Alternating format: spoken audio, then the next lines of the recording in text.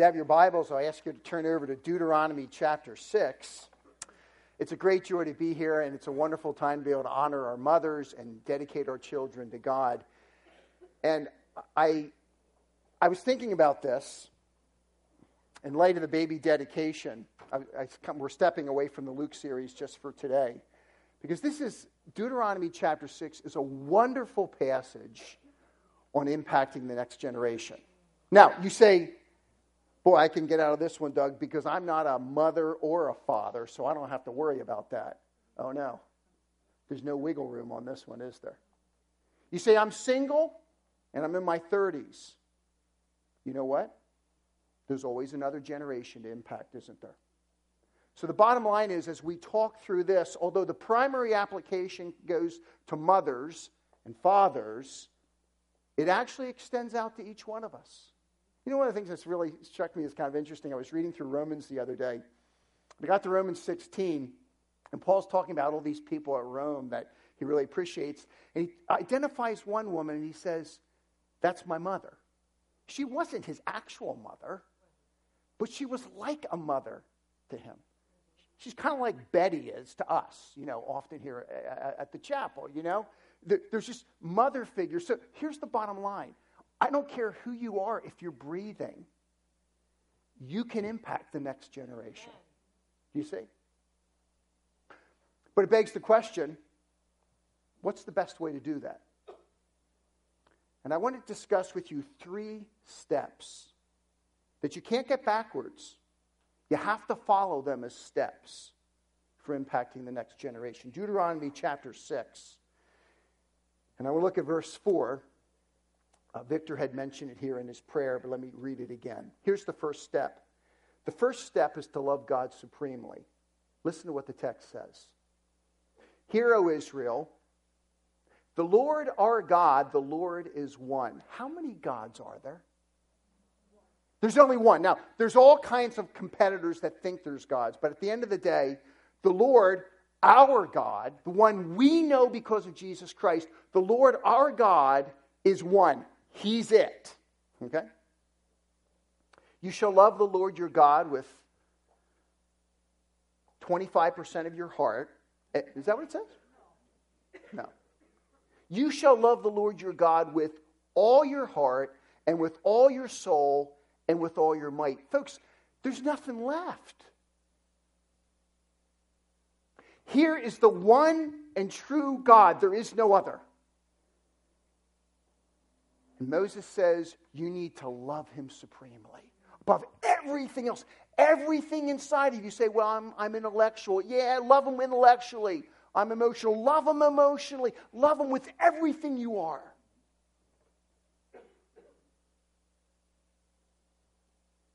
I was thinking about this. And one of the things that came to my mind was, Tim mentioned it briefly when he was talking about the dedication. We live in a world that says, if you're really going to impact the next generation, what you got to do is you got to bring all your attention on them and be child-centered. I mean, there's a lot of people in our world that say that, give them everything they want, and that'll really be good for them. How good is that for a child? It's devastating.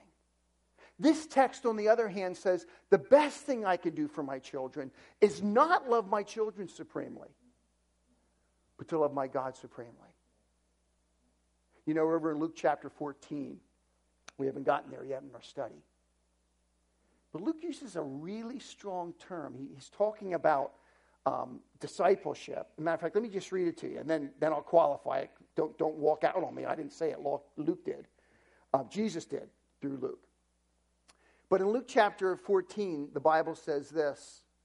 If anyone comes to me and does not hate his own father and mother and wife and children and brothers and sisters, yes, even his own life, he cannot be my disciple. Does that seem a little bit over the top? Hate? Are you kidding me? We just did a baby dedication today from the Bible. Like the Bible talks about honor and love and obedience. What's this all about? This in no way is discounting the importance of children obeying their parents and honoring their parents. That's not the issue.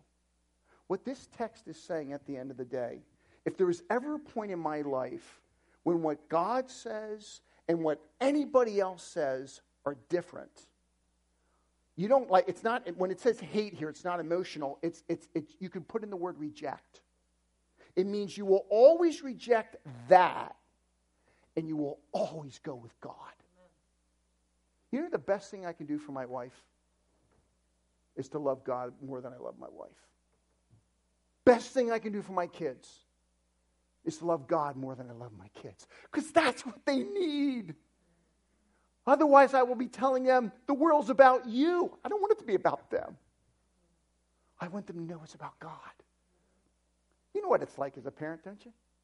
Dad, please, pretty, please, please, please. You know, kids are really good at this stuff. And when you know it goes against what God wants, with all your heart in a loving way, you got to say no. If I'm going to impact the next generation, if you're going to impact the next generation, it always starts with loving God supremely. That's where it's got to begin. And then secondly, not only love God supremely, but know God's word personally. Notice what verse 6 says. And these words that I command you today shall be in your heart. The text says, look, how am I ever going to impact them? They've got all kinds of influences coming at them from all over the place, the media. It's overwhelming at times. If I'm going to really help my children or help anybody else in the church, it must mean at the core of my heart, I love God above everything else. But then I have nothing to give them if I don't have God's word in my heart. How am I going to give them advice on wisdom living if I don't know what God says? Amen. Do you see? Spurgeon used to say that if you cut a believer, they ought to bleed Bible. And that doesn't mean that you can remember all the kings of the 10 tribes. That's not a bad thing. We teach them in Sunday school. Okay, fair enough. But folks, you got to know the story of the Scripture. You got to know where it starts through creation and the fall and how God is about redeeming and ultimately sends His Son, gives us of His Spirit, gives us His church, and is coming back one day. You at least got to know that, don't you? And then from that big story, what you do is you just keep filling in the spot pieces.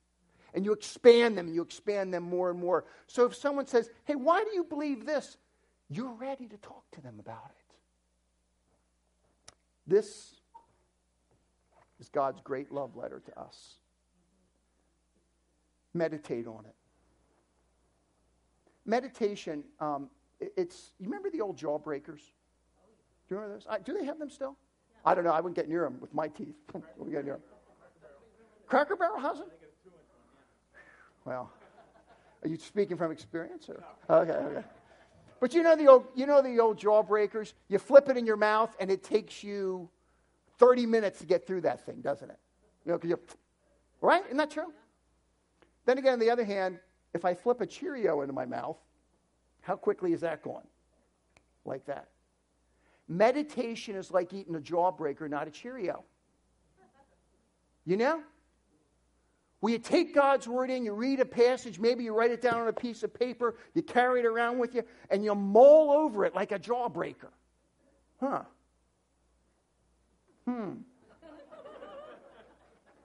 I wonder what that means in my life today. Huh?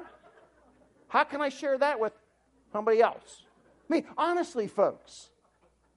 But isn't that the way it's supposed to be?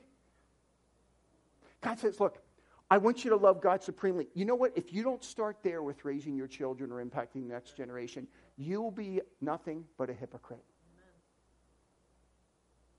Your kids will see through everything else you do. When you smile at church, it'll mean nothing because they know you.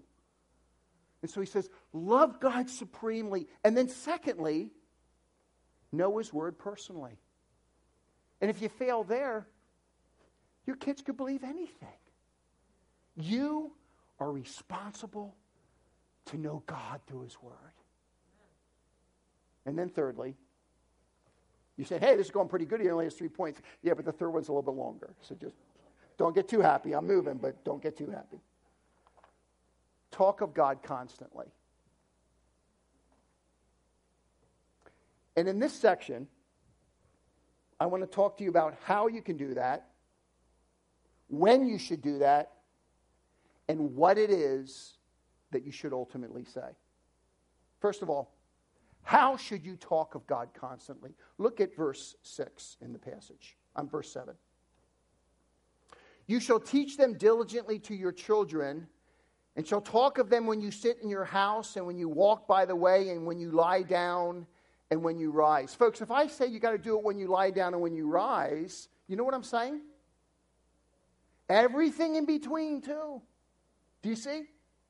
And when I think of verse 7, and when I think about talking of God constantly, what I notice here in this text, it means you do it, you both take opportunities and you make opportunities. In verse 7, you take opportunities. It's the unstructured kind of teaching that we try to do through the day. I don't know about you. We'll talk about structure too. I know some folks that think that impacting their children means they have family devotions at night where they read the text of Scripture and then they're done. At best, that is only the beginning. And frankly, where you will have your greatest impact on your children is in the unstructured teaching times.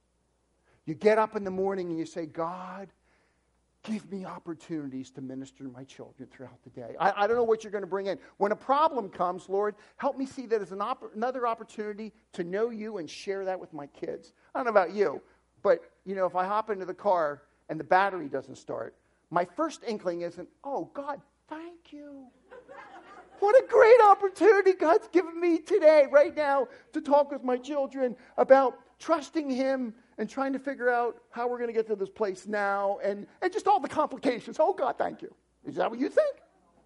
I don't think that way.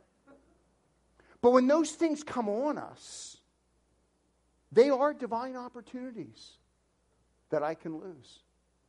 When my children were really growing up younger, I used to teach them different things to try to get to the heart. And I would say when they had a problem with one of their brothers or sisters, I'd say, now, what happened? And they would tell me, well, he said this. And, okay, what did you do? Well, I hit him back. Okay.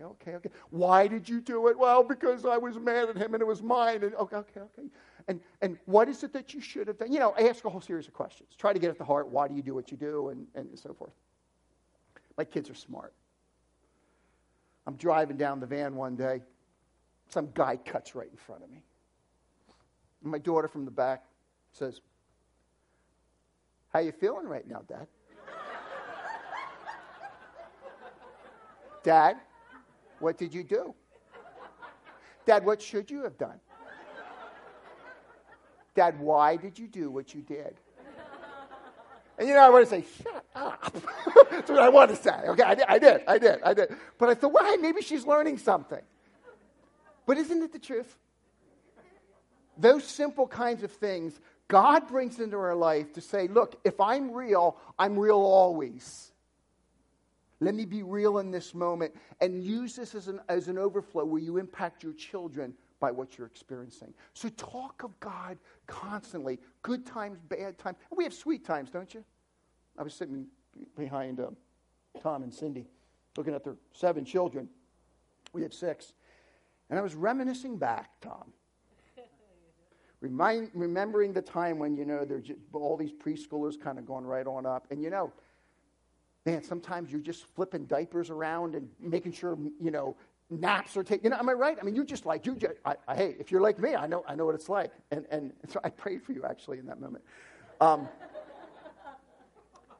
But I also remembered those wonderful times where you're putting your child to bed and they can ask you the most profound questions. And that's coming. That's coming for all of our children, isn't it? And so God says, I want you to take opportunities when they come. From the time you get up to the time you go to bed, say, God, today, grant me opportunities to know you better and to share that with my children. It's a wonderful prayer. Both in unstructured times and in structured times here in verse 8 and 9, because he says this. You shall bind them as a sign on your hand, and they shall be as frontlets between your eyes. You shall write them on the doorposts of your house and on your gates. So not only are you taking opportunities, you're making opportunities. You put that sign right on the front of the door so when people walk in, this house is God's house. I mean, you make it like really, really clear. Do you see? And so, is there a place for family devotions? Yes. The only thing I would say is this, folks. Don't live in guilt because you don't do family devotions every single night at 6 o'clock. Start somewhere and grow is my best advice to you. Use unstructured and structured times to pull people together. And it changes. When my kids were really young, I had to use one approach. When they get older, I can use a different approach. Isn't it true? I mean, it's not easy. You're always trying to do different kinds of things, looking for structured times. One time, when my kids were young, I put them all on the top of the steps. I sat at the bottom, because you can do Bible charades, you can do all kinds of fun things. And I said, okay, you guys have to get to me without touching the steps. Yeah, that could have been a huge problem, I guess, too. That's actually a very good. Maybe you shouldn't try this at home. Okay, that might be a good, because they'll jump the whole way. These are really huge steps. That would have been a hard jump. Man, I said, there's an easy way to do it. They said, really? Yeah, they thought. And one of my kids said, Dad, how about if you come up here, we'll get on your shoulders, and you can walk us down. I said, you're right. And I shared the gospel with him. Right? We couldn't do it on our own. It had to be God and God alone that could do those things. How do we do it? How do we talk of God constantly? We get up in the morning and we say, God, help me to take every opportunity you give me. And I'm also going to make some opportunities along the way. And don't be surprised what God does over the long run. When should we do it? I'm running out of time, so I'm not going to read through it. But if I read from verses 10 all the way down to verse 19, he talks about when we should be doing this. And the bottom line is this, in this particular passage, he says, the tendency is this. You will go into a land that you have not done anything in, and you will eat of fruit that you didn't actually plant, and you will live in houses that you didn't build. And the tendency is this. When life is going good, God is often forgotten. Is that not true? I mean, give me a crisis. Man, I'm praying like the Dickens.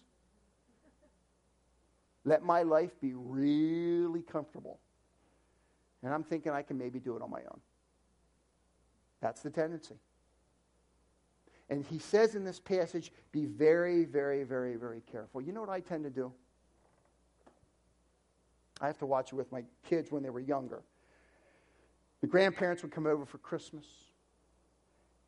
They'd give the children a gift, and they'd open the gift up, and oh, such a fun gift. And the kids running off to play with that gift, and I'd have to go, come here. Go tell Grandmom and Grandpa, thank you. Oh, yeah, thank you, Grandmom and Grandpa. Going again, right? I mean, isn't that what happens? And then I thought of me. God gives me one blessing after another blessing, whether it's health or employment or relationships, or a whole series of things. And sometimes I forget the giver of the gift. And I just enjoy the gift. And Moses says, be careful. When God heaps gifts upon you, you will tend to forget him. Lastly, what is it that we should say to our children? Look very quickly at verse 20. When your son asks you in time to come, what is the meaning of the testimonies and the statutes and the rules that the Lord our God has commanded you? Dad, why do we got to do all these things? One rule after another rule. Can't do this, have to do that. You know, right? You can feel that way sometimes, right? then you shall say to your son, stiff upper lip. Is that what it says? No. What's he say? Then you shall say to your son, we were Pharaoh's slaves in Egypt, and the Lord brought us out of Egypt with a mighty hand. The Lord showed signs and wonders great and grievous against Egypt and against Pharaoh and all the household before our eyes. And he brought us out from there that he might bring us in and give us the land that he swore to give to our fathers. You know what he says? When your children come to you and say, Dad, why do we have to do all these things? He says, don't start with the things. Start with the story. And the story, when you turned around in the Old Testament era and looked back, the one event you looked at again and again and again was deliverance from Egypt. Where people who were enslaved, that had no hope, were freed by the mighty hand of God. And you just filled their hearts with the story of our deliverance.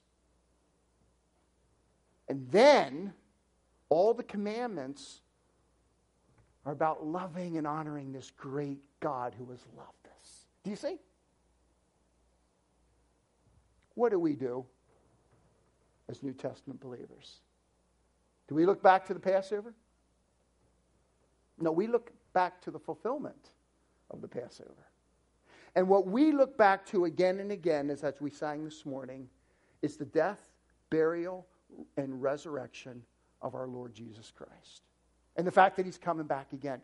And what I want to communicate to my children is Christianity is not a bunch of rules where you do this and don't do this. If you're Buddhist, you do this and don't do this. If you're Muslim, you do this and you don't do this. In Christianity, you do this and you don't do this. No.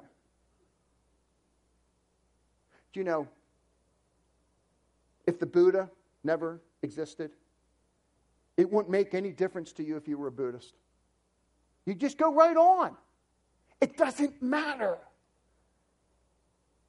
But if the Christ event never happened, we are dead in our sins. And so you tell them the story of a God who has loved us and sent his son so that Doug Finkbeiner, who is enslaved,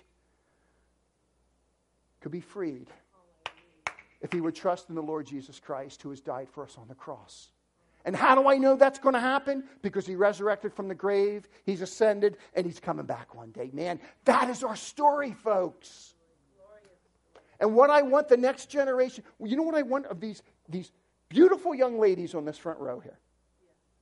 Next generation. You know? Here it is.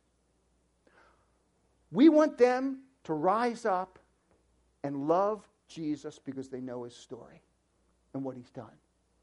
And we want them then, their life becomes an overflow of love to the one who has loved them. I mean, that's how it works, folks. And in this passage, he says, look. But you're going to impact the next generation. You got to love God supremely. You got to know his word personally. And you got to talk about him all the time. Yeah, unstructured times and structured times. Yeah, good and bad, all the whole thing. And when you share the story, you frame the commandments within the context of a story that moves from the cross to consummation. Because that's our story. And honestly, if you're here today and you've never trusted in Jesus Christ, you can't impact the next generation the way God wants you to. You've got to believe that story. You've got to get part of that story. You can become part of that story by falling down before the Lord Jesus Christ and saying, I want to become a forgiven follower of Christ. And you do, you become one. And that's your story that now you can share and impact and have an impact in the life of others, folks. That's what it's about. So if you don't know Christ, come. And if you do, love him, know him, and talk of him. Father,